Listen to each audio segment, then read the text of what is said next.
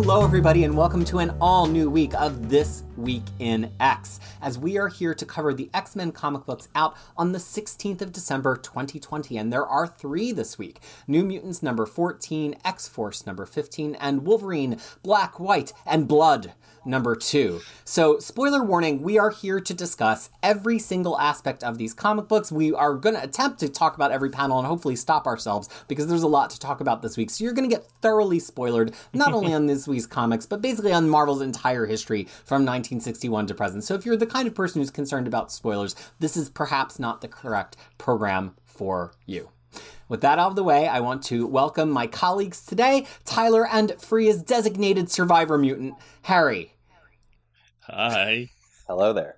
So, Tyler, let me ask you, when it comes to a big problem in your life, are you more on the gathering intel side or the taking action side? It really depends on what type of problem. I tend to jump into action when it's something that is affecting me like negatively, and in a very constant manner, such as my neighbors playing loud music. I'm not going to stand around and figure out if they are doing it on purpose or they are doing it for like 5 minutes or 50 minutes. Right, if it's loud, it's loud, and now's the time to act. Yeah, and I would just like jump into action, call the front desk, call the property manager or something like that. But if it's something that is a little bit puzzling or longer term type of issue, then if I feel like my body is reacting badly to something, which I don't know what, I will do a little bit more on the intel part. Like I'll try to figure out what will cause this problem, and if that is the cause of my problem, before I go to a doctor, before I go to a dentist. It's methodical. Yeah. Yeah, X-Force could use some methodical thinking like that. Thinking the same thing. You need to be on the team, man. Get over there. And Harry, let me ask you, when is the last time that you've taken the time to do a handwritten note with a nice cursive signature for someone? I can't speak to cursive. That I cannot say. But I do actually write some friends a nice handwritten letter every holiday or so. So I'd say around a year ago. Yeah, it's nice. The one very wholesome thing I do to offset the other year of madness that I visit upon them. So it works out. So each friend or group of friends gets their own one. It's not just like a printed one that you sign. Hello, blank. Yeah. It is good to see. No, I know people who do that every Christmas. Where like we have the family letter and we write one little sentence on it and then we all sign it, but it's like the family newsletter. I know a lot of people that do that. No, just like a 2 or 3. That's kind of funny though, just like a boilerplate template kind of thing. Yeah, I like that. Well, and then you put the Christmas, photo in, like of your dogs or whatever, and that's where you personalize it. Yeah, that's how you personalize it. So this week we have, as I've hinted at, we have a lot to talk about, and I know this because we kind of compare notes beforehand, and when both Tyler's notes and my notes are long, that is when you know that you're going to be in trouble generally, and you're in trouble on one of these issues this week. So before we jump into each of them, I just thought we could do a roundtable of what was the biggest highlight for you this week. One thing that just stuck in your brain across all 3 issues among everything. Tyler. How much Reese's art looks like Sienkiewicz's art. Yes! It's crazy. Yes. And we've seen him before not look that much like Sienkiewicz's. So that was the first thing that jumped out at me when I first read, like, I think on page 3 of New Mutants. Very cool. Well, we're going to definitely talk more about his art a little bit later. Harry, what about you? Mine was just there's a conversation in New Mutants about why there aren't more clones on the island and whether or not that's something that should happen and whether everyone's okay with it. And that's kind of the interesting stuff that I love that they take the time to kind of feel out on Krakoa now. So that was like the thing that's kind of been rattling around in my head the most, because I want to know where Evan is. I'll cut to the quick there. Like that was I was like, that's right. Where is he? Like, this doesn't seem right. And yeah, I thought that was just like some interesting stuff that they were talking about in the issue. I mean, it is also a little bit of a inconsistent treatment because they rejected Maddie. I mean, in a very big way, but yet the Stafford Cuckoos are there. So in some ways, We got some clone stuff to dig into today, clearly. Honey Badger's on the case. I know she said her name was Scout. I don't care. Honey Badger was a better name. It's Honey Badger. It's Honey Badger. Let's get it right. Not, yes, personal autonomy and names and everything, but Honey Badger was a better name.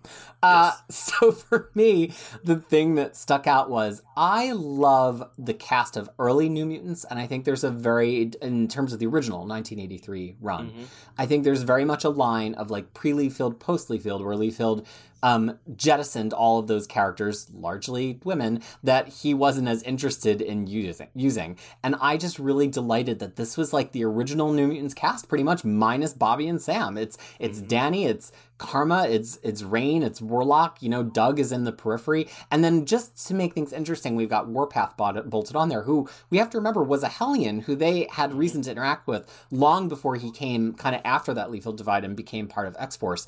So I just think the cast is really thrilling. Like, these are characters I really care about. Oh, plus magic too.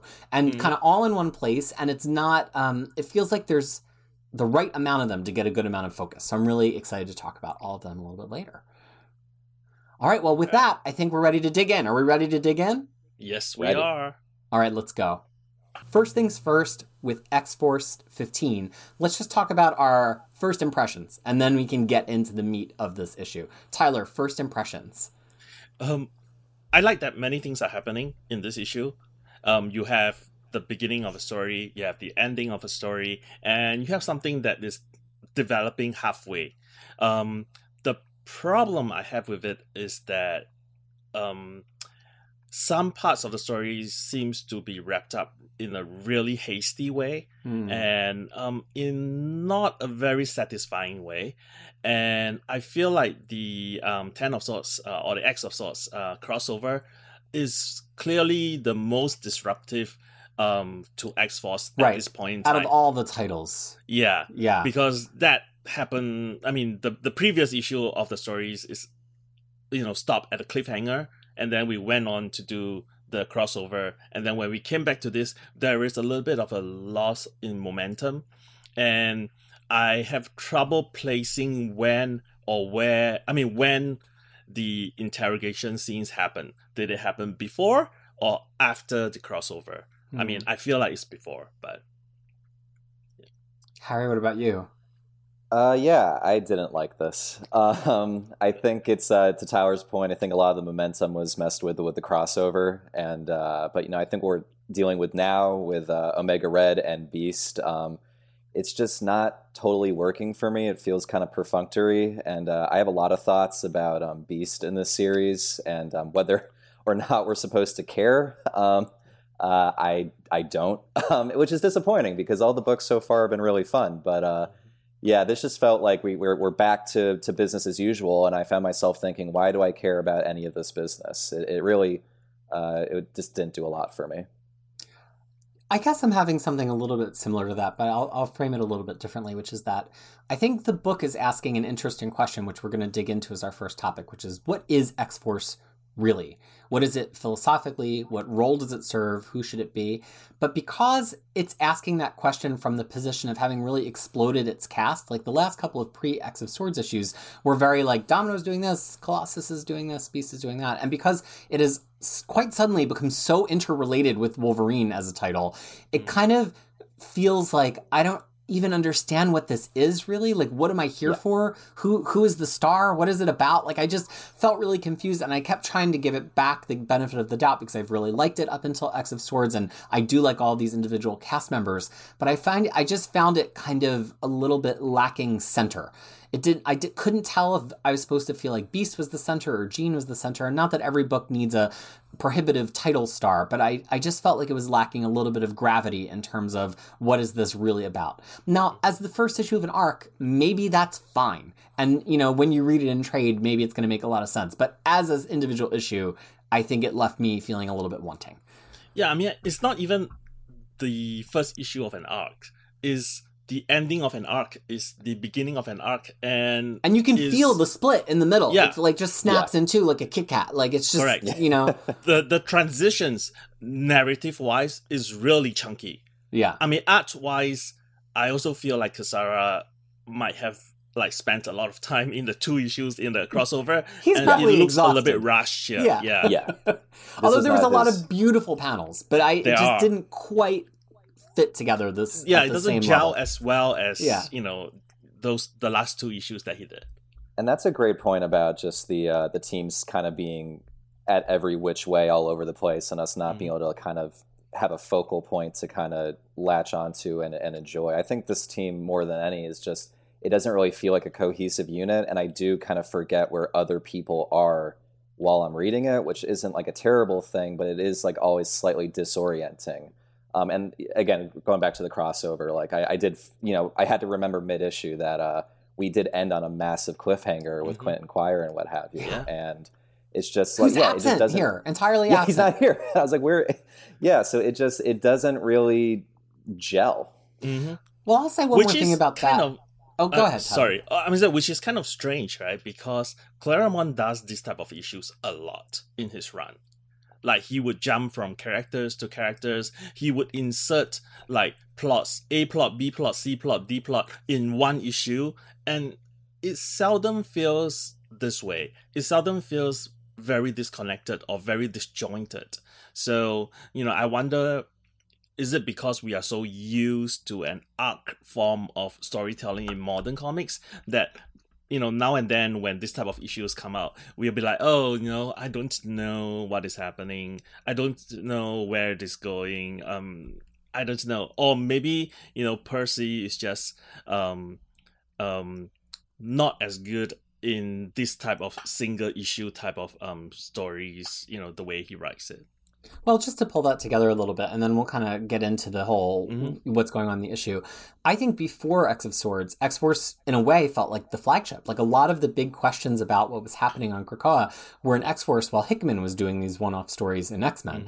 And I think because X-Force's core stories were not X of Swords core stories at all, now it's just very disorienting because it's kind of like, what are we talking about? Why does this matter? Like, it feels like X of Swords and the resurrection stuff and all of that was like such a big deal. And then we come back here and it's kind of like Beast is like, oh, we're just going to resurrect Omega Red. And it doesn't really feel like it connects to what just happened. So that's disorienting. Maybe within an issue, we're going to get back to it feeling like the center ring of Krakoa. And of course, I'm rooting for it because I've actually really enjoyed it, but it just doesn't feel like that here. But here's the interesting question, which is the other side of some of our reactions to this. What is X-Force? And now let's talk about it in terms of in the story, right? Because there's a big split, several splits really, within X-Force here. There's the split of the enforcement side and the intelligence side, right? So Logan is extremely wary of Beast. He doesn't want to let Beast in and kind of the interrogation of Colossus, who's Logan's man, right? Colossus was part of the enforcement side of this body. So there's a split between the two sides. But then even within the intelligence side, there's a split between Beast and Jean. Jean, you just get the sense, is like done with Beast. She says to him, she won't let him in the interrogation. Wolverine's to keep him out. And afterwards, she tells him that Colossus is not going to ask for an apology, Beast, but I'm going to demand you give him one. Of course, I love sassy Jean, so I enjoyed that moment. But let's talk a little bit about the fracturing of X-Force and like what was it and what should it be, given how at odds all of these characters are with each other. Well, it's the eternal question of these X-Force books, right? It's like, what kind of bad things will you do for a good cause? And in this context, it's what will you do to protect your nation? What will you do to protect Krakoa? Are you going to turn Omega Red into a sleeper agent and throw him out to the vampires and figure it out and tear Colossus's mind up and what have you? If it protects XYZ. And, I think the book had a good opening start with the first issue showing Professor X getting shot and showing, hey, there are serious threats. We need to get, dark and grim and gritty to fight these threats and what have you. I think it's like, it's a question we've seen in X-Force a lot over the last few series. So, I really enjoy the way Beast is turning out to be kind of morally really, really gray. And deep in the gray at this point. He's pretty gray. He is. And then I feel like Jean is basically saying, I'm done with this. I can't stand this. And, I'm done with the council too. I am an X-Men. And this is, I think, where she departs from X-Force. She's already done with like the council. So I think Scott and Jean is going to head another team. And that team might really be, just superheroes type of stuff. and I mean that's my feeling here. And Wolverine is being Wolverine. Well, is being Wolverine as written by Percy, which is, a savage, not really high intelligent Wolverine here, which is something that I dislike. Well, I have a very different take than some of the things that you gentlemen have said, so that's what makes these interesting.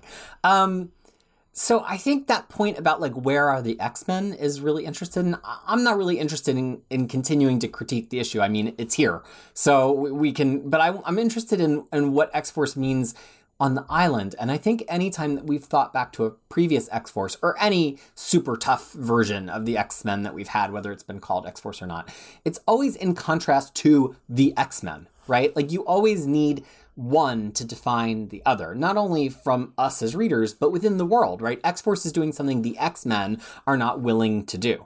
But now we've taken away the X-Men. We have all these databases saying like that, the X-Men's a dirty word, don't call them X-Men, we're all just mutants. And even if they're not calling this group X-Force, like, yet they're still trying to build the structure around the void of where the X-Men are usually. And so it's creating interesting things. You have a character like Colossus or Wolverine or even Jean who likes to operate in a much more straightforward way. And you saw that's happened in this title, right? Where like she's like, let's go negotiate with them. Let's go talk to the ruler of this nation. But at the same time, the same group of people is in charge of the subterfuge side, which usually X-Men gets to like disavow more cleanly. So I think that this is really interesting because it shows that like in the birth of the nation, because it's the same people that are responsible for the same things, there's no clean break. And so they keep getting turned over and being on the opposite sides of each other because they're trying to like create this thing that needs the gravity of the X-Men in the middle of it. And to me, that's actually what makes this issue and all the previous issues and this new Jean and Beast split fascinating. It's not just like Beast is morally gray. Like we've seen that before. To me, it's kind of like Beast is trying to do this X-Force thing that he knows is required. Jean is trying to do this X-Men thing that nobody is doing. And those two strategies don't go with each other at all. So I want to come back and talk about Wolverine stuff, but I want to see what your reaction is to that idea. That's a really, really good way to kind of position this divide between ideologies. But then, I do think like, what does X-Force look like without a counterbalancing team? That's a really interesting idea. But of course, now we're going to have the X-Men again. So is that going to be followed up on and developed with Jean more, or is she going to stay relegated with this book? I mean, I think kind of seeing how it actually plays out kind of determines how much this idea kind of has weight, I guess, if that makes sense. Yeah. I mean, in some ways, I think Jean pushing Colossus into the Intel side is saying that Colossus can be that role. I am not 100% sure that he is the right person here. Me neither. Yeah, I mean, in some ways, I feel like Colossus is really doesn't have a. Well, I mean, Percy doesn't have a pretty good. I mean, he has a good. He has a certain way of writing Colossus, which does not feel very right to me. Sad. Sad, suicidal, maybe a little bit. And he's definitely also being written as very depressed. Yeah. Like he's not getting from Krakoa what so many other people seem to be getting from Krakoa. Exactly. Yeah. And also I feel that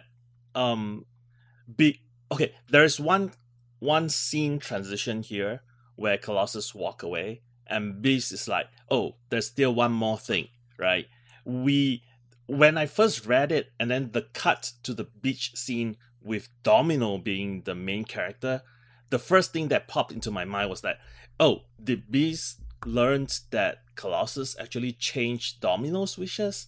Instead of the recruitment thing, which later it became what I thought, that particular cut meant. Like Beast saying that, oh, there's one more thing. I need to recruit you to my side. As opposed to... Right, but it almost implied that, like, if that was a movie, and if somebody said, and there's one more thing, that would be in the next scene, probably. Exactly. But here, the one more thing was kind of meant as, like, and now we're going to do that off screen, and this is, like, a hard cut. Yeah. In a movie, we would have, like, cut to a more establishing shot or whatever, but because it cuts right in on Domino, it feels like that's what he's talking about. almost. Yeah. So I wonder she's if in the that next is panel. deliberate. It's not like a panel of the No, beach. it's not. So it could be, right, it could be a feint. Like, the thing he need to actually talk about Domino, actually. Yeah. Which is not what Jean sent him to talk about. And which is not what Jean wants as a replacement for her on the Intel side. So that makes this whole thing even more, interesting or more messed up.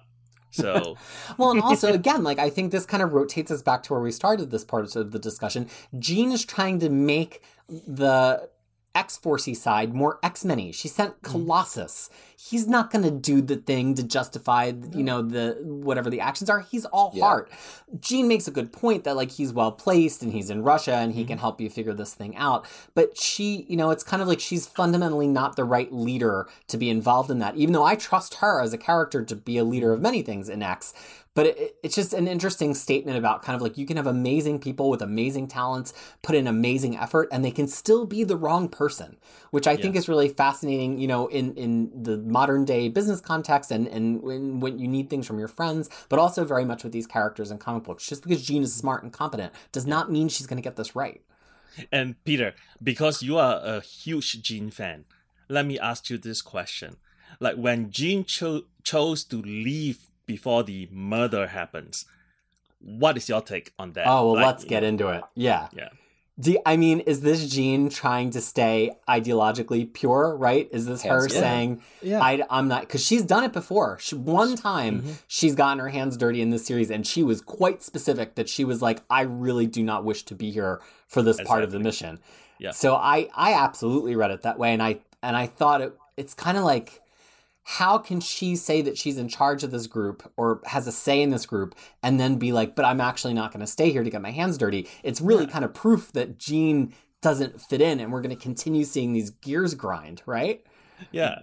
That is a nice part of this book, is seeing the friction kind of get greater and greater as these personalities are just not clicking. It definitely feels odd. It's like, as a book where like a big member of the team just doesn't fit, but like it is an interesting thing to chew on.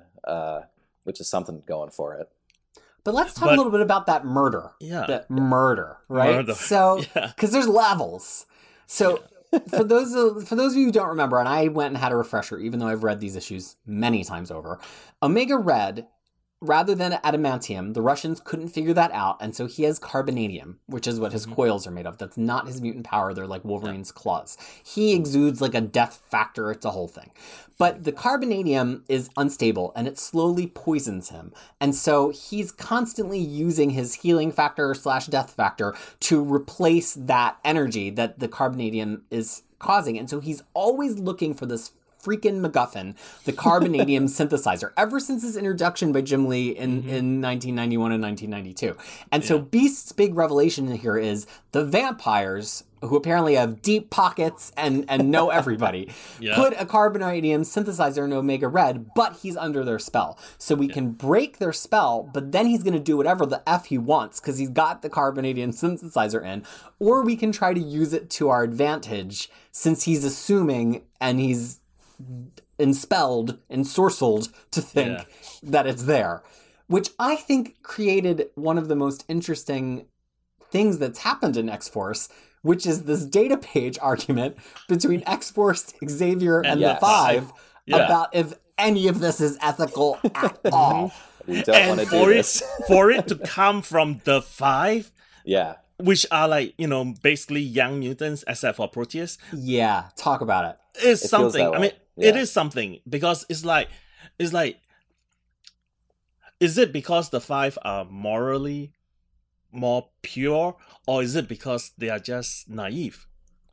And column A and column B, like, they do seem like children, especially in that framing of like the adults doing some darker things and the kids just not being comfortable with it. I thought that was a brilliant page. It really, like, you feel uneasy when you're realizing that Xavier's just railroading them and is like, we are doing this. That also, X-Force is doing this. Yeah, like, counter objection. Like, at first it was just funny, but then when there was a counter objection, I'm like, oh no, this is actually really tense. Yeah. It's like, geez. Yeah, that's an interesting part. It's interesting seeing how this morally murky team plays with the rest of the island.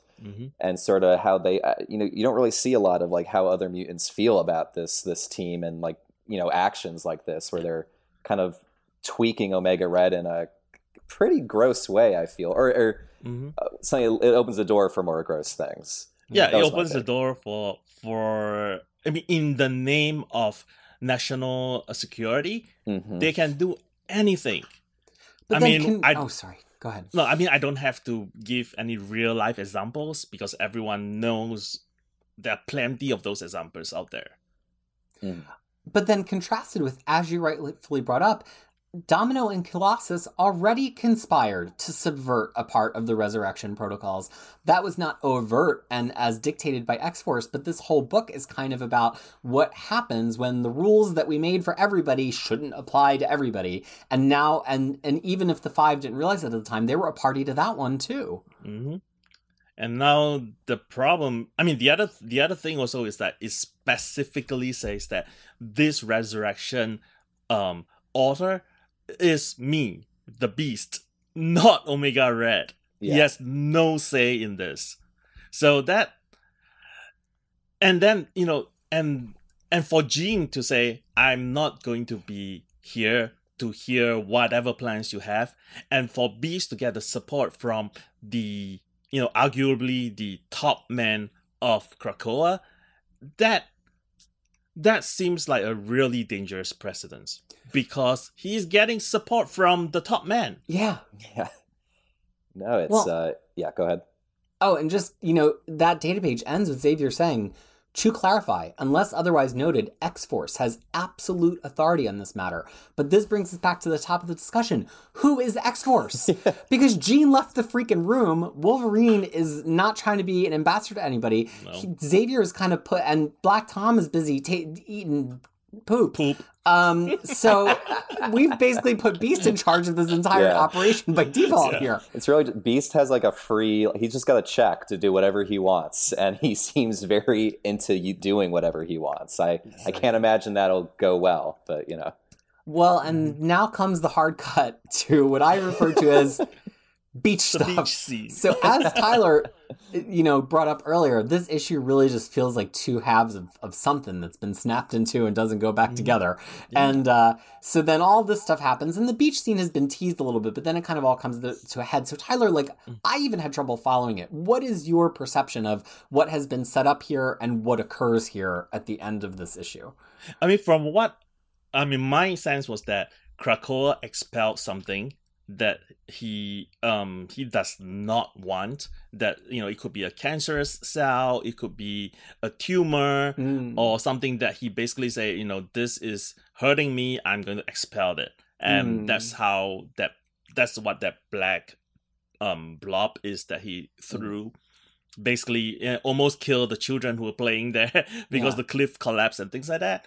And then for that particular cancerous thing to be alive and taking over living creatures, it feels a lot like Terra Verde, because and because that is also plant-based. I wonder if spores or anything was sort of hitchhiking it back from their adventure there, where Black Tom was basically there to stop the entire thing. And I mean the entire X-Force team is there.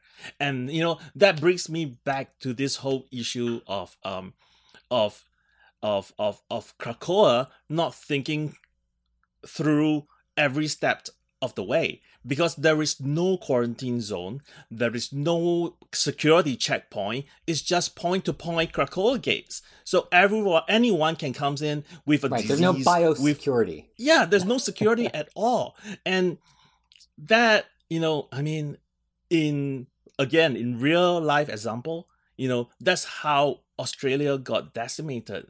So much of Australia became a desert because of that. Because there was no check, there was no quarantine. They accidentally brought over, I think, rabbits, which has no competitors and which breeds like crazy and basically, destroy a large part of the ecosystem before people managed to stop it. And Krakoa is slightly different because it's living. It's a living creature. But, I think as we can see here, something happens that Krakoa doesn't want, and Krakoa expels out of himself. And that turned into something that is attacking, whatever living creatures it comes across. So, and poor Rufus. Oh. Oh. Maybe he'll come back. You don't know. And where's Pip? Well, Pip is Domino's dog. In the most recent Domino series. Mm-hmm.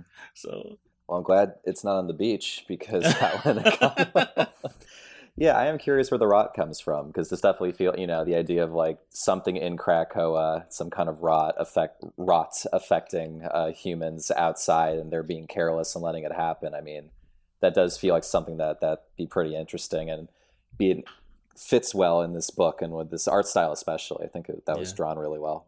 Well, and also, I mean, it is mirroring what's happening in the rest of the plot. I know I teased that like the beach scene feels separate because I felt it hard to get a handle on what was the growth, why was the growth. I really needed Tyler to like walk me through if it could have been external or internal.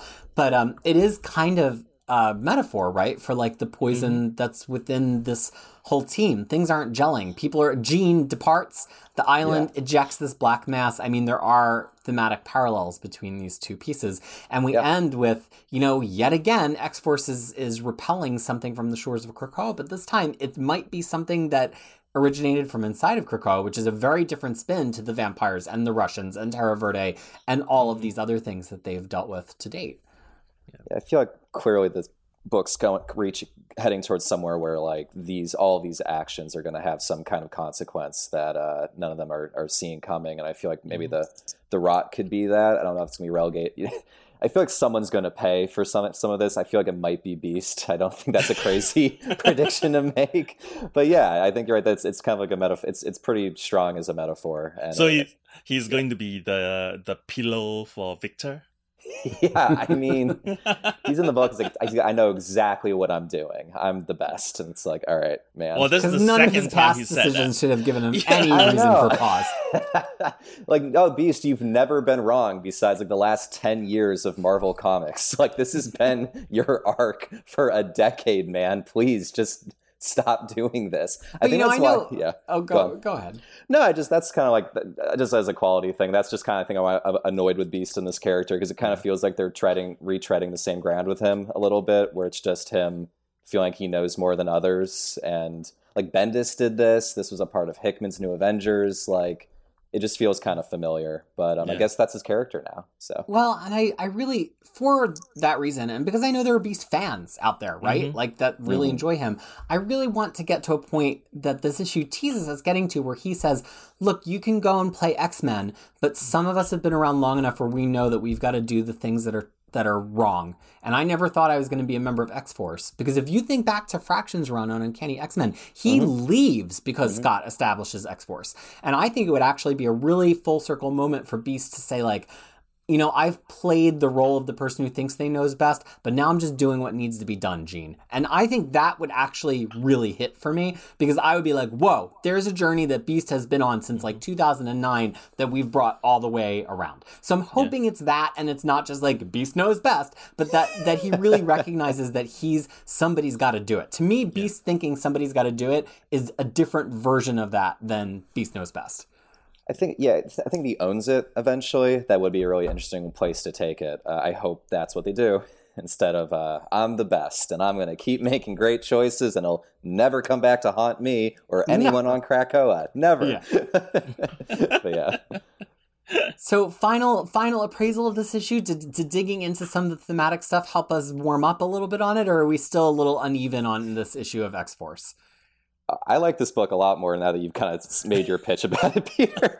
No, I think it's got a lot of great parts. It's got a lot of interesting stuff. I love the art. I love how, as an aside, I love how cavalier the book is with how expendable these bodies are now in this new world where you can regrow someone. So Quentin Quire gets hacked up, or we just yank something out of Omega Red, and it's just like a neat thing. There's all these neat little things, but I don't feel like this issue in particular came together in any real way. I'm not going to drop the book, but I hope it picks up. Tyler? I mean, I am still about the same as I started. I mean, I don't hate the issue. I just feel like there is some, it could be a lot smoother in certain areas of it. And I mean, I'm obviously a fan of Kasara's art, so I'm not complaining. And I can understand how, coming off from two really intense issues can be a little bit draining. And so, a little bit, I mean, the art is not bad at all. It's just not as good as the past two issues, because those past two issues were like excellent. It was like amazing. It's the best part of the crossover, I felt. Just that art in those two issues. Like he owned it. So I agree. I think it's a little less strong, but it's still very good. Yeah. And I just want to point out that, at least for me, the art, it's not that the panels weren't as good. It was that the paneling wasn't as good. Like, he did so many amazing page layouts and page breakups in there. This is a little bit more standard. Like, okay, let me follow the script a little bit more closely. But there are still standout panels. As we've been talking, I have these last two beast scenes in front of me on the monitor. I love that scene of Domino looking out over the ocean from the low angle over Black Tom as the Sand Mermaid. That final page of everything bursting out of the waves. But then also earlier, like, Jean putting her hand into Cyclops or Colossus's head, and then Colossus's final walking away and just all the reflection on his face. That's one of my favorite Colossus panels, I think, of all time. So I think there's great panels. I just don't know if it like felt as together. But to me, actually, to put a cap on it for me, this is a lot how I felt about X-Force 1. I hated X-Force number 1 before I really came around on this book. And it was for similar reasons. I didn't really feel like the art like quite all together came together. I didn't feel like the cast all together came together. So if this is kind of the start of X-Force year 2, and we're going to get stuff that was as good as year 1 in year 2, and we just needed this kind of janky issue to get us there, then great. So I look forward to another issue and seeing what as the Krakoan language says at the end. Tyler, what does it say? Sea monster. Sea monster. So I'm interested to see if it really is a sea monster, if it's really been a Krakoa monster or a Terra Verde monster all along. And also the funny thing is I kind of want to see a little bit more of Bro Forge. Same. That's a great moment. I love Forge in this book. He's a lot of fun in it. New Mutants number 14. Let's talk about first and overall impressions before we dig into this. And oh boy, is there a lot to dig into. But Tyler, why don't you go first? Overall, I think that New Mutants is good, but not as good as the issues that came out past 2 weeks. It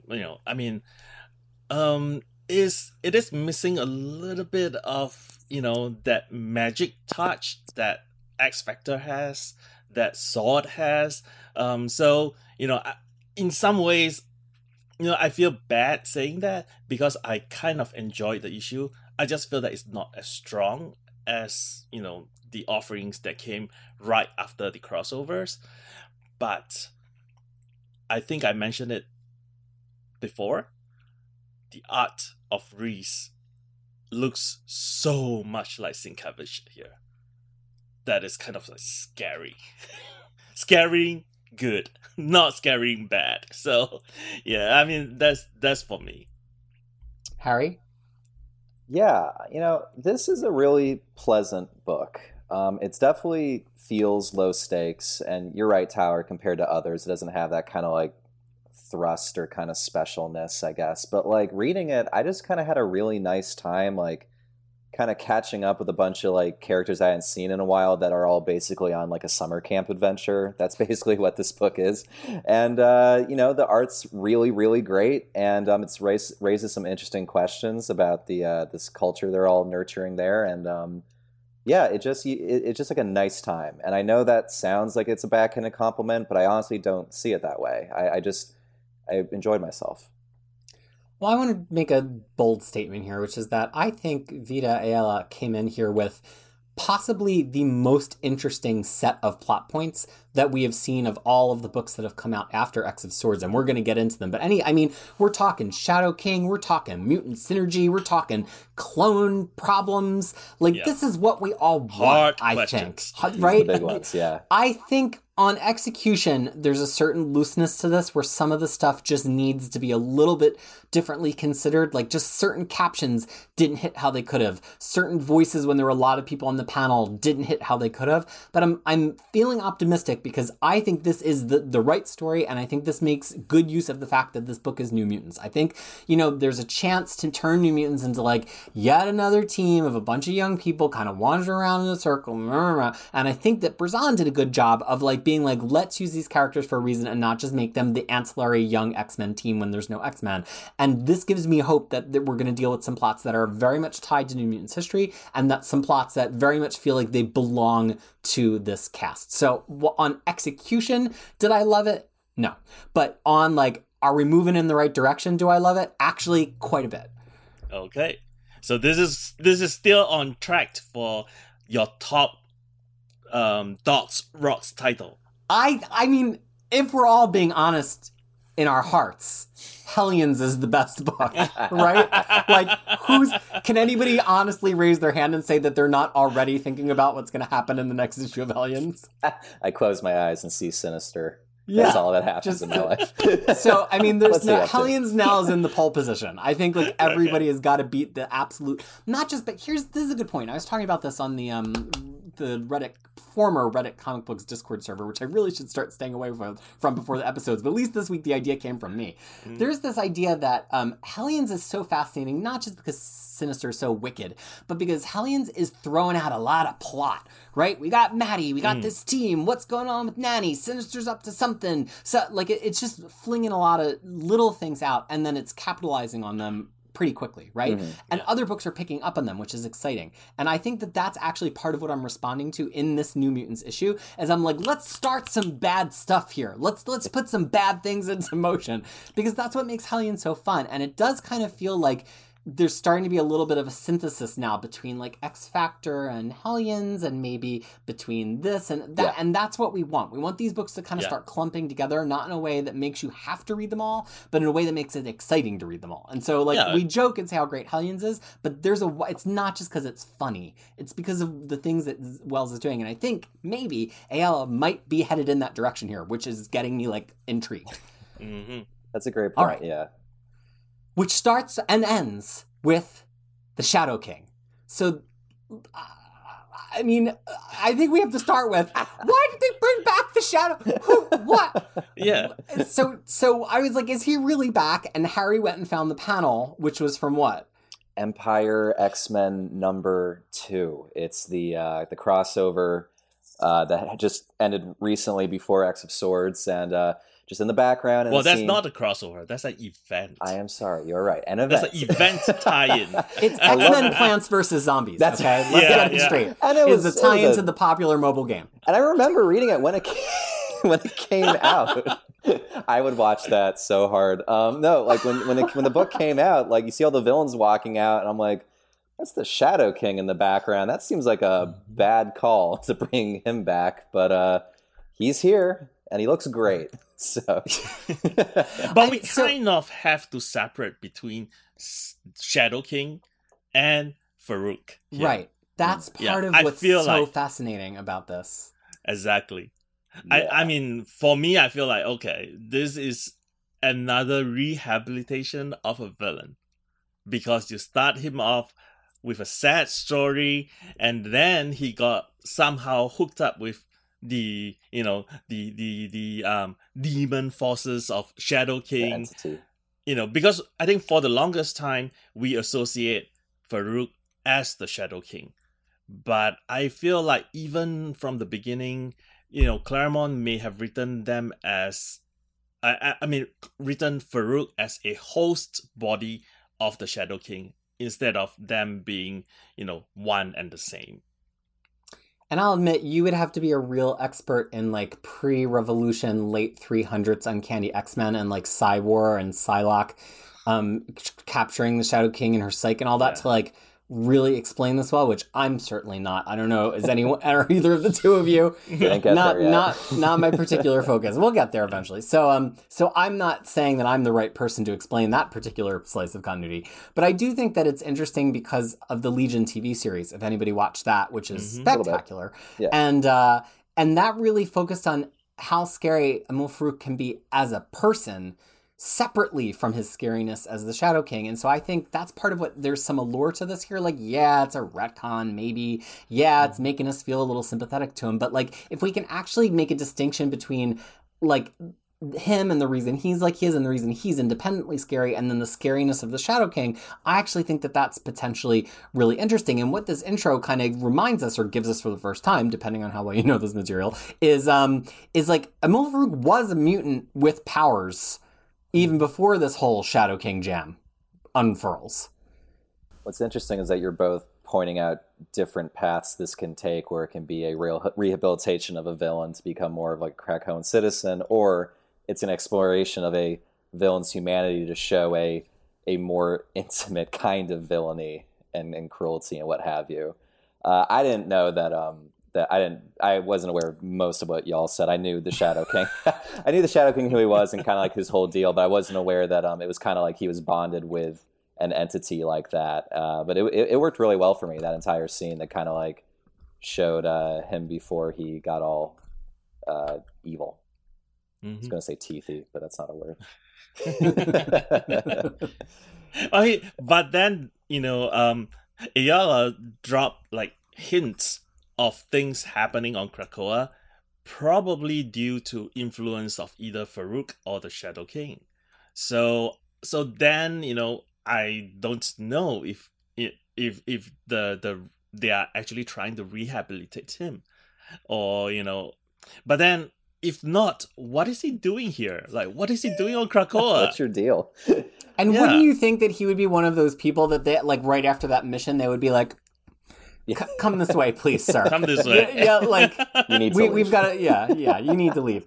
It just seems like a little bonkers to let that roll. But let's actually put a pause on that, because Tyler talked about things happening on the island. I want to talk about the island and the things happening and Krakoa as a society. So here's my thesis statement for this portion of our discussion. The X-Men used to be synonymous in one way or another with a school. They're always, coming back to the mansion, which was an academy, or being based out of places that were a school, or even when it's not a school, they're like, what are we going to do about the students? It's always kind of a drumbeat, right? Here's the first time that the X-Men is a society that doesn't necessarily have a distinct school. And yet, more than ever, mutants have to be responsible for the protection of the race, not just as soldiers, but as part of this growing idea of mutant dynamos. It is all about synergy. If we go back to Powers of X, that was the whole thrust of what we learned in all of the charts about the kind of levels of society, and that if mutants are ever going to kind of achieve escape velocity, escape from their hatred and fear and potential extinction, they have to form these ever-growing dynamos. It's about synergy. So now we have this very interesting dichotomy where it's not all about school. Not everybody has to become a soldier, but if you relax those bonds too much, do you lose the ability to get to the place that Krakoa needs to go? Which, in terms of fascinating ideas that this book has thrown out, we've known this kind of thrum in the background about this topic, but I really feel like here with the letter that the New Mutants, or the former New Mutants, send to Xavier, characterizing how the youth are doing on the island, it really brings it into crystal clear focus of like, they're not going to survive. Moore's 10th life is not going to work unless the kids have some direction. Are the kids all right? Tyler. I mean, that's the take that I took from this synergy thing is exactly what you said. And I mean, I had the same kind of feeling when I was reading Sword last week, because talk about that. There's a connection for sure. Yeah. I mean, they I think so far in Docs and Rocks, they're the first one that mentioned mutant as a machine, right? So they were melding them together. They were doing things like that, and I mean, not melding them together, but like using their powers together, right. In a synchronized, in a synergistic way. Mm-hmm. So in this sense, I think it is good that the New Mutants, or the former New Mutants and Warpath, in his so casual attire, is like trying to train younger mutants to work together. I mean, I do question a couple of things, like why are they not studying? Like for what future? Studying for what career? Like what? Well, they're on an island that grows them bagels. Yeah, but what do you need to do after that? You're done. You've made it. If bagels grew on trees, would any of us need a career? I'd never go.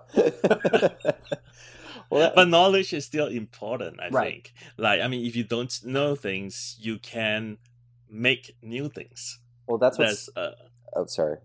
No, go ahead. That's what's so thoughtful about this book, right? Is that saying, all right, we're at a new island. It's a mutant paradise. It's a haven. It's utopia. But it's like, all right, so like, what do you do? And the answer they say is, well, we're probably gonna be lazy and not have focus and kind of, as you were saying, not be what we're meant to be with the dynamos. And it's just like a very thoughtful idea, like where to take this book and to talk about the connection with Sword with the synergy. I like that this is kind of talking about the same ideas. But in the execution, it's just so much more kind of like down to earth, relaxed. It's not so high-minded. It's just looking at all these characters using their powers in different ways, and it's showing like this idea of like mutant synergy and kind of evolution in a much more like character-based way, which I think is fun. But is it done in a good way here?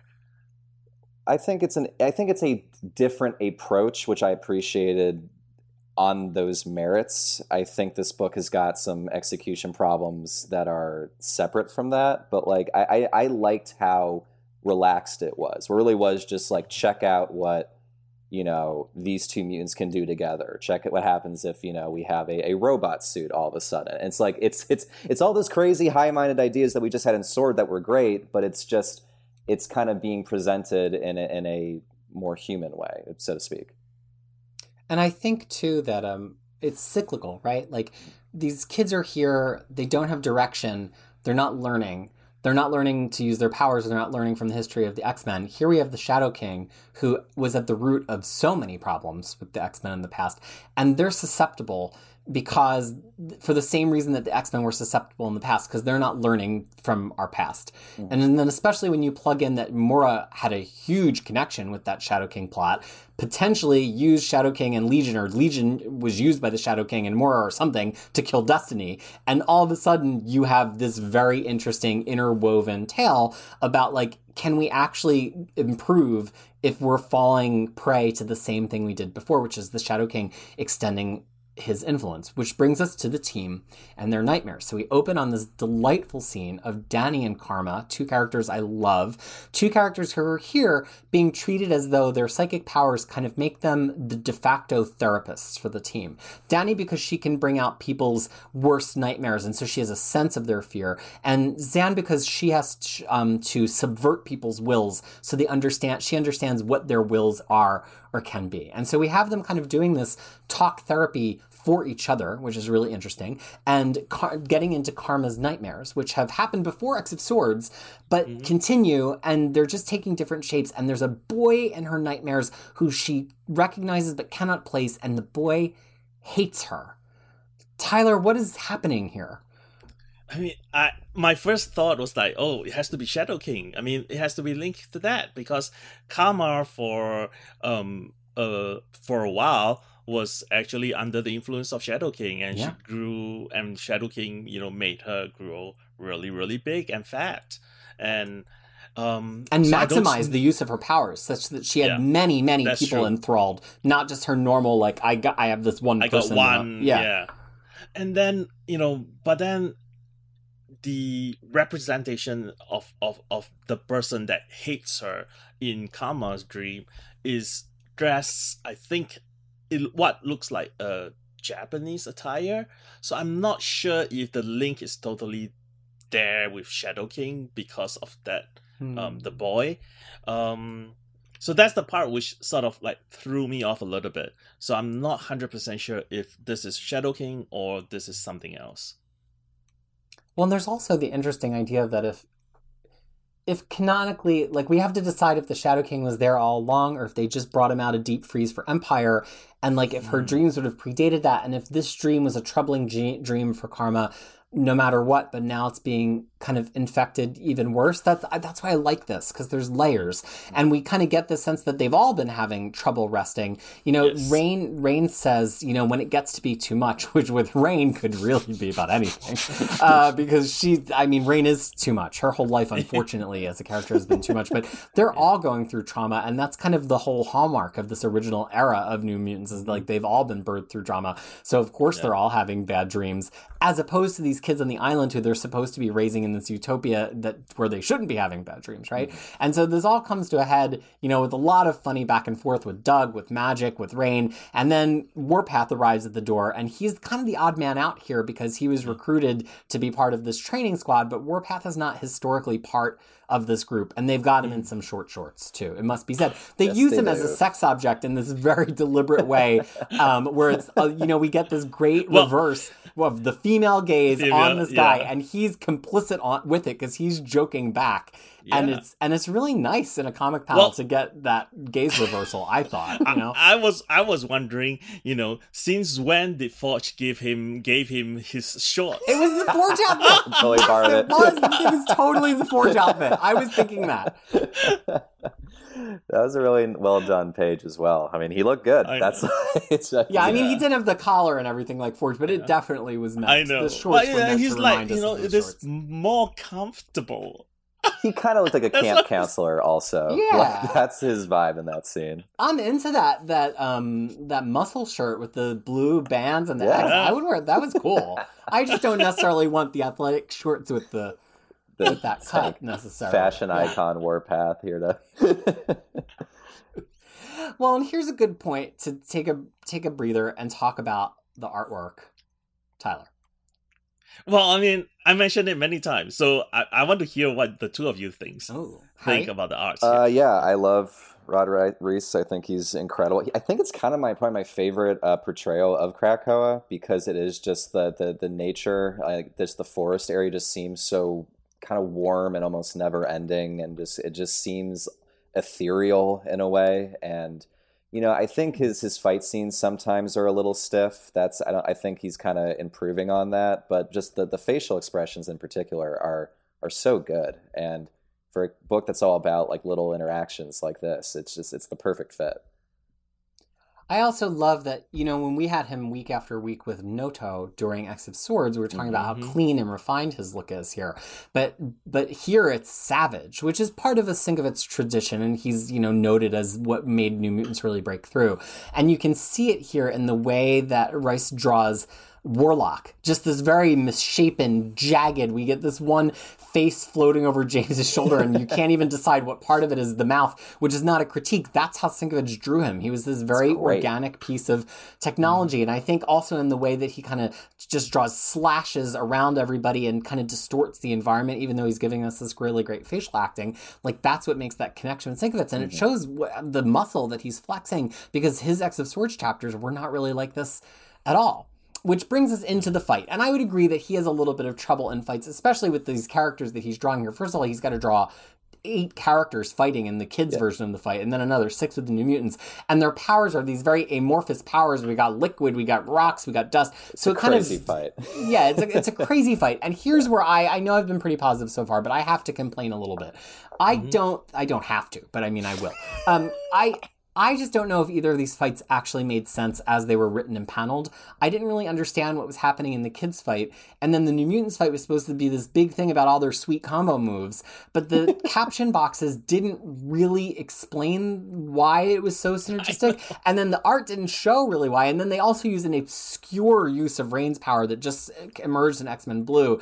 And so it kind of just like completely fell flat. I feel like there needed to be twice as many examples of synergy. The captions needed to be twice as long, and the art needed to like almost have a picture-in-picture like zoom in on the one thing that was happening, because even the most obvious one, which was Magic and Danny Moonstar synergy, Mirage projections range extended by teleport dust, I looked at that panel 100 times and I just don't understand how that's what we're seeing in that panel.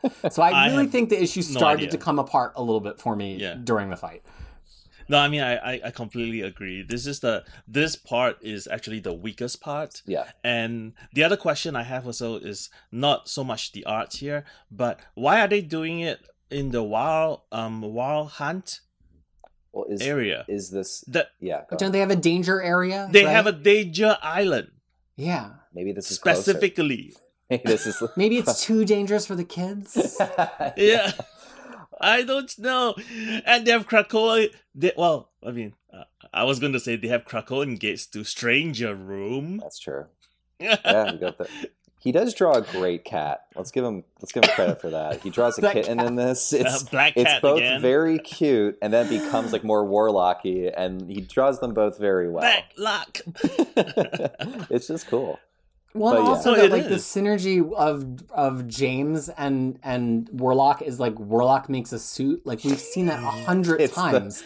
Like what is like Warpath has other stuff about him. Like Yeah. maybe he should have like reinforced his arm to make his strikes stronger, or maybe he should have had his vibranium knives. Right? It just I don't know. It kind of just felt very kind of like discount bin quality comics to me in this middle section, and it really bothered me because I'm like, there's so many good ideas, but this is what I mean about execution. There were just better ways to get us there, and it kind of robbed this issue of the impact it should have had, which should have been all about synergy, but it kind of Exactly. made me flustered. Which is the part that brought this issue down from, to just good. Yeah. Because I mean, this is the very confusing part, and there's one thing you mentioned, Harry, that you think that Reese's art brought the warmth of Krakoa. I feel like Noto's art is a little bit warmer Interesting. because of the color that he used, especially in Cable issue 1. Yeah. I felt that was like really warm here. I mean, here we do get that, but you also get like the framing, the first part and the ending part with Shadow King, which felt a little bit cold and dark, and getting a little bit more sinister as the kids progresses towards him. I also think Royce here plays a lot with lighting and the idea of kind of like magic hour. It's like at the beginning of sunrise or at the height of sunset, you get that magic hour where the light is almost kind of purpley gold and it's not just sunny, and the entire fight is kind of bathed in that purpley gold sunlight color. It never just feels like it's a bright sunny day, and I think maybe that's kind of the warmth. It almost feels like a more romantic version of the landscape. Like it's almost the kind of lighting you would want for like a date, but here they are having this fight. But then he takes that same kind of purple theme, and you can see it in the way that he silhouettes the back of the characters during Scout and or Honey Badger's big speech, which we'll get to in a second. And he maintains that purple through the end of the issue, because purple generally is Shadow King's color on panel, and he turns it into this very lurid, it looks like a bruise, kind of purpley blue awfulness. So I really loved the color continuity through the whole issue, because the purple ran through and it made it look very romantic and very pretty and very warm, and then it made it look very creepy and very menacing. And it's actually the same palette, which is a really interesting thing to be able to accomplish in a 20-page comic book issue. Yeah, and it just... I mean, as you progress through, you also see the sun setting. Right. So it gets progressively darker and darker and darker. That color scheme just makes Krakoa, his version, just seem so much otherworldly and larger than life, and it makes it seem more fantastical, which I really am drawn to in all of these books. And you're right that Noto also does a great job with it, but this just makes it seem more of like a completely different world, which is pretty cool to have in this.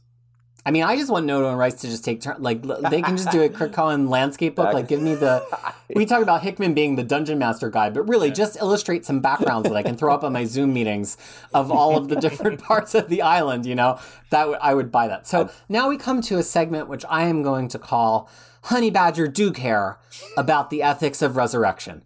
Because we've been waiting all this time to just see Scout, Gabby, and anywhere really. And if you've read Tom Taylor's All New Wolverine or X-Men Red, you have learned to love this character, who herself is a clone of of Wolverine, Lara, who's not a clone anymore, but Gabby is a clone of her. And Gabby raises her hand here and says, what happens if synergies make things more dangerous? And they're like, oh, it's going to be fine. And then she's like, yeah, but people die. And then they also say, oh, that's going to be fine. And she's like, time out, y'all, because I'm technically a clone.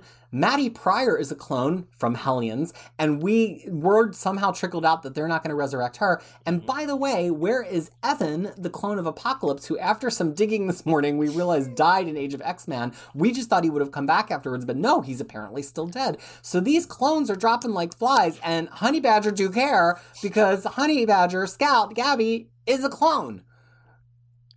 Thoughts. Exactly. Finally, we're having this conversation. We're finally talking great. about the hard questions. It's great. It's super interesting. It's a great point she's bringing up, because they have been doing this not very well, who they decide to bring back or not. And like all of her points are super solid, like to the point that even Magic agrees. And it's just like, yeah, like I've been wondering myself, like what is the issue with the clones here? Why aren't we doing this? And like if they continue down this track, like I'm going to be really happy about it. Yeah, I mean, they definitely need to answer that question, because, I mean, I don't buy Magic's explanation that, they didn't bring Maddie back because she's actively harmful to humans and mutants. I'm like, says Magic. Let's remember who the other force in Inferno was, right? That's a little bit less credible coming from Ileana Rasputin. I know. And friggin' Apocalypse, even if you're worried about having two versions of the same person, Apocalypse isn't even on Krakoa anymore. He's got like a timeshare in Araco or whatever. He's not here. You can bring back Evan. I love that character, so I want to see him back. But it's like, yeah, I feel like I really do love the through line of like the kids are not super happy with a lot of the established structures and rules of this new society. And the lack of rules, like the lack of definition. Yeah. They're like, it's that classic kids versus parents thing, right? Like, it's kind of like you said not to do this, but you're doing it. Like, I always try to get my daughter to not bite her nails. It's just not a great habit. We can clip them. And she caught me because when I play guitar, sometimes it catches and I'm in the habit of just when I'm playing guitar. I know it's not cute, but I just do it because I have to trim the nail. And she's like, but you say not to bite your nails. And then I had to be like, well, I'm playing guitar and I was a serious musician. It's different, trust me. But it's different. And like the Vita Ayala plays it perfectly here, and it makes the New Mutants have to be like, oh shit, are we the grown-ups? Like there's and you see that on Magic because Rice draws it beautifully, and then you get this great point as a reader where you're like, oh, Magic's going to be reassuring now. That's a great situation because you can tell that she doesn't believe it in the slightest, at least in my read.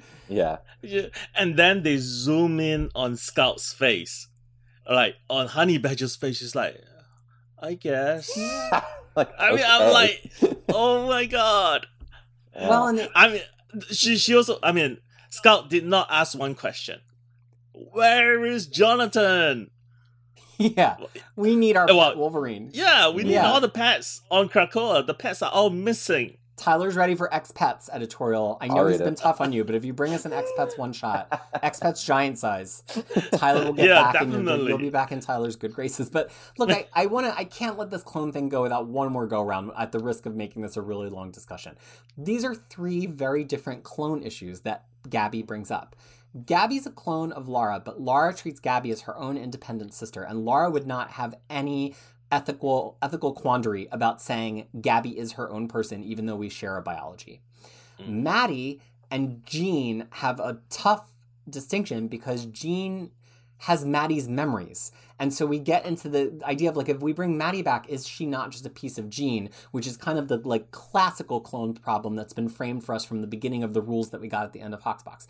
And then we have Apocalypse and Evan, where it's like Evan is absolutely a different person. The whole point of Evan is that there's a difference in nature and nurture. But Apocalypse might have reasons that he would not want to allow his bodily autonomy be such that there's a second Apocalypse, which really could have screwed with a lot of X of Swords if Evan was already around. So it's a spectrum, right? It's a spectrum from complete acceptance and being willing to kind of relinquish autonomy all the way to the total need to have control of autonomy. And it feels like Maddie exists in the middle. Am I reading that wrong? It feels very specific that Vita has chosen these three examples with Gabby as her mouthpiece.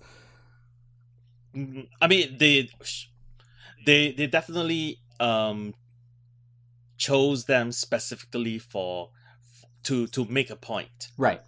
And I'm not sure at this point. I'm not sure if these points will be, I mean, the distinctions between these characters will be made. I just don't know. I have not read their works enough to determine whether it will be follow up. But like you, I'm really interested in seeing how this particular point is being explored, whether in depth or revisited multiple times as things develop and happens in other issues. Yeah, I mean, I think Honey Badger. I'm not calling her Scout. I think Honey Badger is the extra character for this arc. She's sticking around, so I'm hoping that it, at the very least, it plays out with her. But like on a personal level, if not affecting the laws as a whole and seeing some progress in those individual cases. And Apocalypse isn't on the island. It doesn't matter. Bring Evan back. Like, he left. It's fine. I don't know why this is the thing I'm stuck on, but whatever. Well, it's interesting because we kind of all each have our one that we're most fascinated by, which is kind of what I was trying to get at there of why they're so well chosen. Mm-hmm. It's really thoughtful. I mean, like Edie and Brew will be the one who's like, we want Evan back. Why is Evan not back?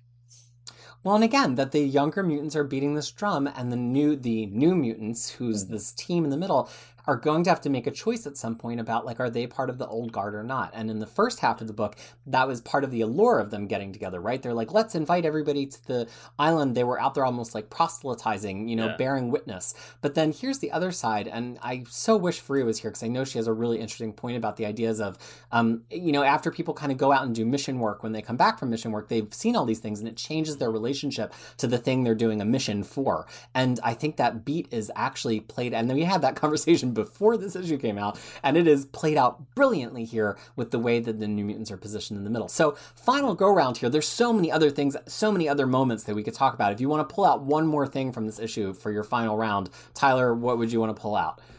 I want to say that, well, the people who point out the problems are usually volunteered to solve the problem. Yeah, so they wrote the letter. It's like, well, you put your name on that letter. Yeah.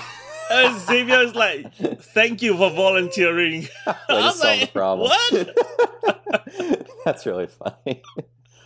I think the last page looks incredible. I know that's not really much of a point, but like, I think the very last page of Shadow King and the fire around the fire, and just with that huge grin, and just, I think this is a phenomenal issue for Otter Ice, with a lot of moments. Even if his fight scenes do have some issues, I think we've properly gotten into. I think the only thing for me that it's scratched to the edge is like, are we going to turn Anil into a kid again? He's turning into one of these characters that we have to, that like anytime we need a familiar face that people kind of like, we bring him in, but then we like totally overwrite his personality in a different way than it was before. And it's like, fine, Shadow King's there, like, I'll buy it. But I think Rice also had to draw the younger characters looking even younger, because the New Mutants also look pretty young, especially Rain, because he's drawing her like that actress that played Rain in the movie from Game of Thrones. And so, like, I think like it made Anil and Scout look even younger, and it kind of just like tweaked me a little bit. I love Anil, and if this is going to be the reason that he hasn't reacted to Rockslide's resurrection yet, because he's in the grips of the Shadow King, then good job, X-Team. Way to put together that story. I thought that too. I was like, are you still this young? There's no way. Like, there's many other characters that have aged out of this beyond you, man. Like, I know the Zeb Wells book, the New Mutants book, has him like at the same height, and that was a long time ago. It seemed like a slip up, if anything. We'll just chalk it up to a resurrection issue. You do have different characters here which shouldn't be here, I think. I mean, why is Armor here? Why is Pixie here? They should be on Sword. They are the teleporters. Krakoa. Armor's pretty busy up there right now. Yeah. I mean, I guess you can kind of read it as like this happened just before that, or she's still on the island occasionally, but it just feels like there's so many young characters to choose from. Like, you don't have to double up. She was off. And Peter, you have someone else too, right? Like, why is Petra here?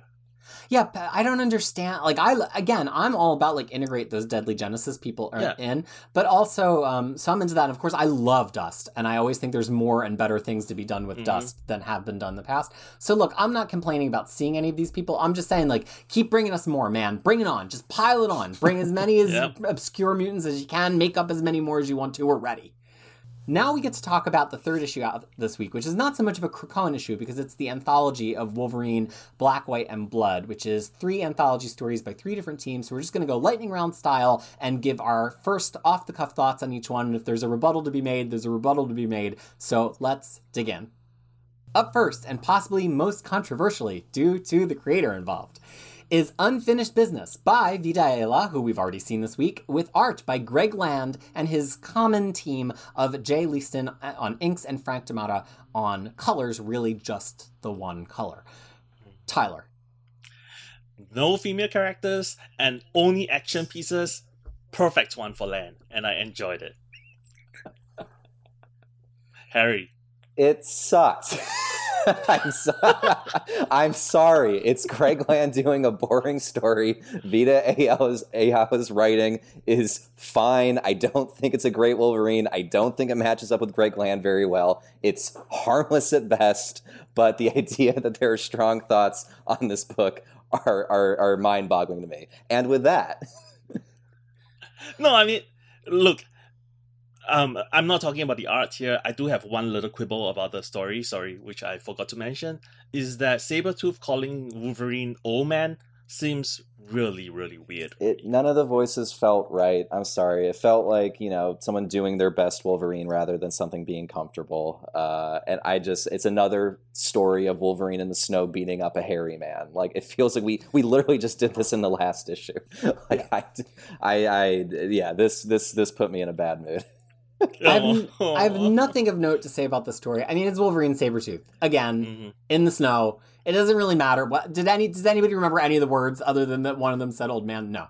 But I will say, Greg Land here proves why I honestly, unironically love him when he tries. If you just saw this, divorced from knowing it was Greg Land or Greg Land traces, whatever, you would say, this artist is the next Jim Lee. The art is incredible. Not only is it dynamic, not only the figure so fun to see move, but he does great facial expressions because he probably took them from reference, but people take things from reference all the time.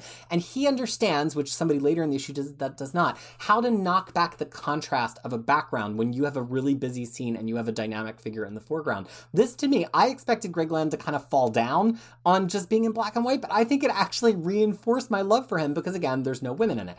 But I will say that Greg Land is like so divorced from like the actual production of his art that he couldn't just like do the red. Like, they needed Frank D'Amata to come in and do the red. That's me just. I mean, look, I'm not saying every line artist has to be a colorist or care about color or whatever. But there was one point that the blood was through the face, and it just felt like they were like, Frank, put some blood on this page. Like, it didn't even really feel like it was like in a place. It's so annoying. But yes, you're right. Yeah. That's exactly the problem. Yeah. But Greg Land, Peter, my favorite X-Men artist. Yeah. There is another reason why I think you'd really love the art here. Why? Because of the gorgeous hair of Sabretooth. Oh, nice that's hair. why. If you listen to the first episode of our podcast that wasn't on YouTube, secret podcast only knowledge, you know that I was thinking about choosing Greg Land as the illustrator of my life because I need to have amazing hair in all the illustrations. And I think that Greg Land draws some amazing hair in the story. All right, that's as much as there ever needs to be said GoFundMe about to get Greg Unfinished. Land to draw you in a book. If you ever run into him at a convention and you can commission him to make our YouTube profile picture of me, draw Peter? I would love it. And I have great Greg Land teeth too because I smile true. just like his character smiled. Okay. Maybe it's just like a sympathetic response thing. Maybe I just see his drawing and I'm like, they all look like me. They're all so beautiful. I'll screen cap you right now and just give it to him. Yeah, just trace this and then just, do the whole thing. Let me make a really good O face. Okay. Seeing Red is the second story by Saladin Ahmed with Kev Walker on art duties. Tyler. So much body hair. That was the one that I laughed out loud. And I do enjoy watching having Arcade here. I think that he's about to appear in Rocks, so that is always a good thing to have a little bit of a connective issue here, even though this is just an anthology. It is a pretty standard Arcade story.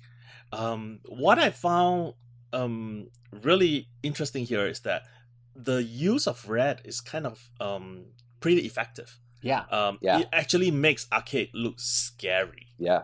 Over here, and it's not just used. The red is not just used to show blood. I don't think there's anything that is showing bloody here. It just keeps. I think the more you see the red, the more intense the story becomes until the end. So I like this a lot, and I have always been a fan of Saladin Ahmed. Kev Walker, I'm not very familiar with though. Oh, yeah. Well, yeah, I thought this was great. This was easily my favorite of the three this week. Really, I mean, the writing was very solid and good. Saladin Ahmed did a great job. I think he felt more natural with Wolverine. But just Kev Walker's art, I've always really, really liked. And this is kind of a cleaner Kev Walker. It's a little tighter, which I found interesting in the context of the black and white. I don't know how I'd feel about it in other situations. I'm curious, but yeah, it just felt really good. There's a really great page of Wolverine diving off it looks like a cliff. It's just completely white with just this, and he's in black silhouette with a red silhouette with a cage, I should say. And yeah, this was the one to read if you had to read one of them. Yeah, I mean, I think you two hit a lot of my points. I think the use of red was great and that it wasn't blood. It was Arcade's hair. It was heat and lava. I think that was really clever. This is what I'm here for. This is why Wolverine should get an anthology book. Do something clever. So Ahmed actually just did a chapter in Harley Quinn's anthology book, which is also a black, white, and red book. It's actually called Black, White, and Red, not Blood. And if you have a chance to pick up one of the issues, although I could recommend several of them to you, issue number 3, it's only 99 cents on digital platforms. It's him with Javier Rodriguez on artwork, and it is amazing. And it's just like this. It's a twist. It's not the Harley Quinn story you expect. This is not the Wolverine story you expect. And this is what I want. It's not necessarily a plot important story, but it's a story of somebody who's like, oh, what's some cool short Wolverine stuff for me to read? You would say this. I also think that Kev Walker does a kind of unexpected job here. He doesn't look like I expect him to usually look. I did a double take once or twice, and I think in a good way. Maybe the colors are doing too much work on Kev Walker usually. Maybe his line work needs to sing a little bit more, because I felt like the action was really clear, and this was just a delight. This is why I buy anthology books. This story right here. Yeah. All right. And I love that Arcade always has an inane rule, and the inane rule here was Wolverine, you can't kill things even though there's nothing to kill, and then Wolverine was I don't even, but he removed the ethical quandary. He could have just been and there's people inside the suit, so there, but he took that out, and so Wolverine didn't even have to say well, I shouldn't kill people. He's how do I prevent myself from killing robots? It's almost impossible, which credit to Ahmed is a brilliant plot beat to play out as he Donkey Kongs his way up this platform. I mean, it's literally the screen of Donkey Kong. Did you guys get that with the ramps and the, yeah. So great with the and they have that thing, that live thing, right? The meter, boom, boom, that's boom. so great. Yeah. Brilliant. So now, story number 3. Are you ready? Deep breath. Do We Die Today by Chris Claremont and Salvador Larroca. We don't get to say by Chris Claremont that much on our This Week in X read. That's much more for the classic read. Yeah, Tyler. I mean, the first thing was wow, Claremont call her Kate. Did it? Yes, he's finally on board. I mean, I really enjoy Larroca's art here, which is not always the case. Sometimes his art doesn't come off as nicely or drawn or fully realized as in this case. I feel like there's a lot more detailed than what is usually his normal art is in a monthly book, and I really enjoyed it. I mean, there's a lot of Claremontism here. In your dreams, I'm the best at what I do. There is quite a, I would say, among the 3, this would be the second best use of red. Yes, it's used traditionally in the in the red in the blood part. I also like the fact that the ladies' clothings are all have a little bit of red here and there, especially Kate's chonsam. So the one thing that the red is used, I thought, quite effectively here, or very effectively here, is it used to guide the reader's eye. So if you follow the red, it actually follows the panel, the way the panel is being arranged. So I thought that was pretty effective. Okay, yeah. I mean, I thought this was fun. I didn't realize this was Claremont when I started reading this. So I was like, this is a different flavor. Like I realized very quickly, like, oh, and like there's a character called Beastie Brute, and I'm like, this is bizarre. But yeah, it was just like a lot of fun. It's not the worst Luraka. I like him a little bit more than others. But this is a lot of faces, and that cannot go well with him. But it did pretty well, and I didn't love the red in this, to be honest. I think, Tara, you got a great point that like you can see it kind of lead your eye. I think that's actually probably the best thing it has going for it. But it just seems like it's a very digital kind of manufactured style, and I just feel like maybe this wasn't the right pick for a black and white and red, sensibility kind of thing where you want to have some more experimental stuff. The thing I think with Luraka is that he renders so much. Like, even though people knock him for tracing or referencing or whatever, it must take him a long ass time to draw all of these shade lines and body hair and everything. Like he renders his backgrounds really fully too. Mm-hmm. He's not one of these people that just kind of like puts a slightly photo manipped background and like calls it a day. Like there's still rendering on the background. I think in a book without color, the rendering in the background really pulls attention from the foreground with his art. And there were certain points that I just really couldn't even see the figures, honestly, on the page, because the background had as much rendering as the foreground, and it was just too much. So I definitely had that. But I would agree with Harry's point that the red here, I like how it's used for the story, like Tyler said, but I don't think the background red was needed. Like when the red was in the windows or whatever, it was kind of almost his excuse to not render, but it was that really gradiented, like digital red, and it kind of was like a little like what, like why do we need this? Let the panel just be white, like give us impact. And so it kind of, because he colored himself here, it did kind of feel like he doesn't know just to when to like stop, like edit. Stop what you're doing, edit for a second. We didn't need that much stuff on the panel. That said, this is Claremont doing his Claremont thing as great as he does it. It's fun. He over-explains every character in the way that if you like Claremont, you do. Kate Pryde kicks ass, which if you read Claremont, will happen. It's just like if we could just get him around doing little stories like this from time to time, it would be very pleasing for me. And he likes working with Luraka because they did Extreme X-Men together, and Luraka's fast. So is it so bad to put them together and get some stuff to bring us a little bit of joy now and then? No, it's not such a bad thing. That's what my response is. We probably will see some of it in Legends, I think. Claremont, we're never going to turn down, even if it turns out poorly. And here it didn't really turn out poorly. So I would say, in aggregate, despite mixed feelings on story number 1, it sounds like we could actually recommend this issue. Yeah. Mm-hmm. I would. With a qualified, yes. It's $5. That's a lot. I would recommend Marvel Unlimited, but I do think the last two in particular are a great time. Next week's creators sound killer, but yes, that's another thing. Well, I would also say, too, I think this one really benefits from digital. Like, I really, zoomed it the heck in and, went close on some of this stuff. I don't know if I would enjoy reading this one physically, actually. And then to be, $5 for the digital book, yeah, MU. So I think the official recommendation is approved for Marvel Unlimited. Enjoy it in 3 months.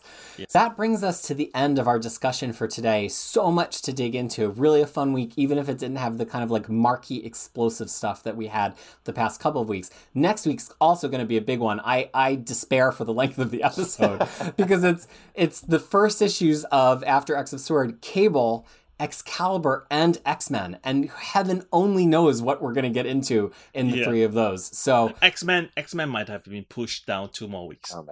So there could be some Christmas adjustments, but as it was printed in the book, it was Cable, Excalibur, X-Men. I'll take just 2 though.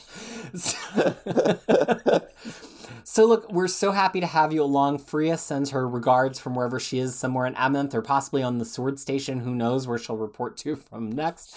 And on the behalf of myself, my colleagues here, Tyler and Harry, and our lost sister of Krakoa, Fariha, I want to thank you so much for listening to Crushing Comics in This Week in X. Please subscribe if you haven't already. We'll be doing this for all the new issues coming up in the coming weeks, and we hope to be talking to you again sometime soon, because X-Men is better when we read it together. As we saw this time from some of our reactions, we actually really talked each other into liking some of these stories. Not just me.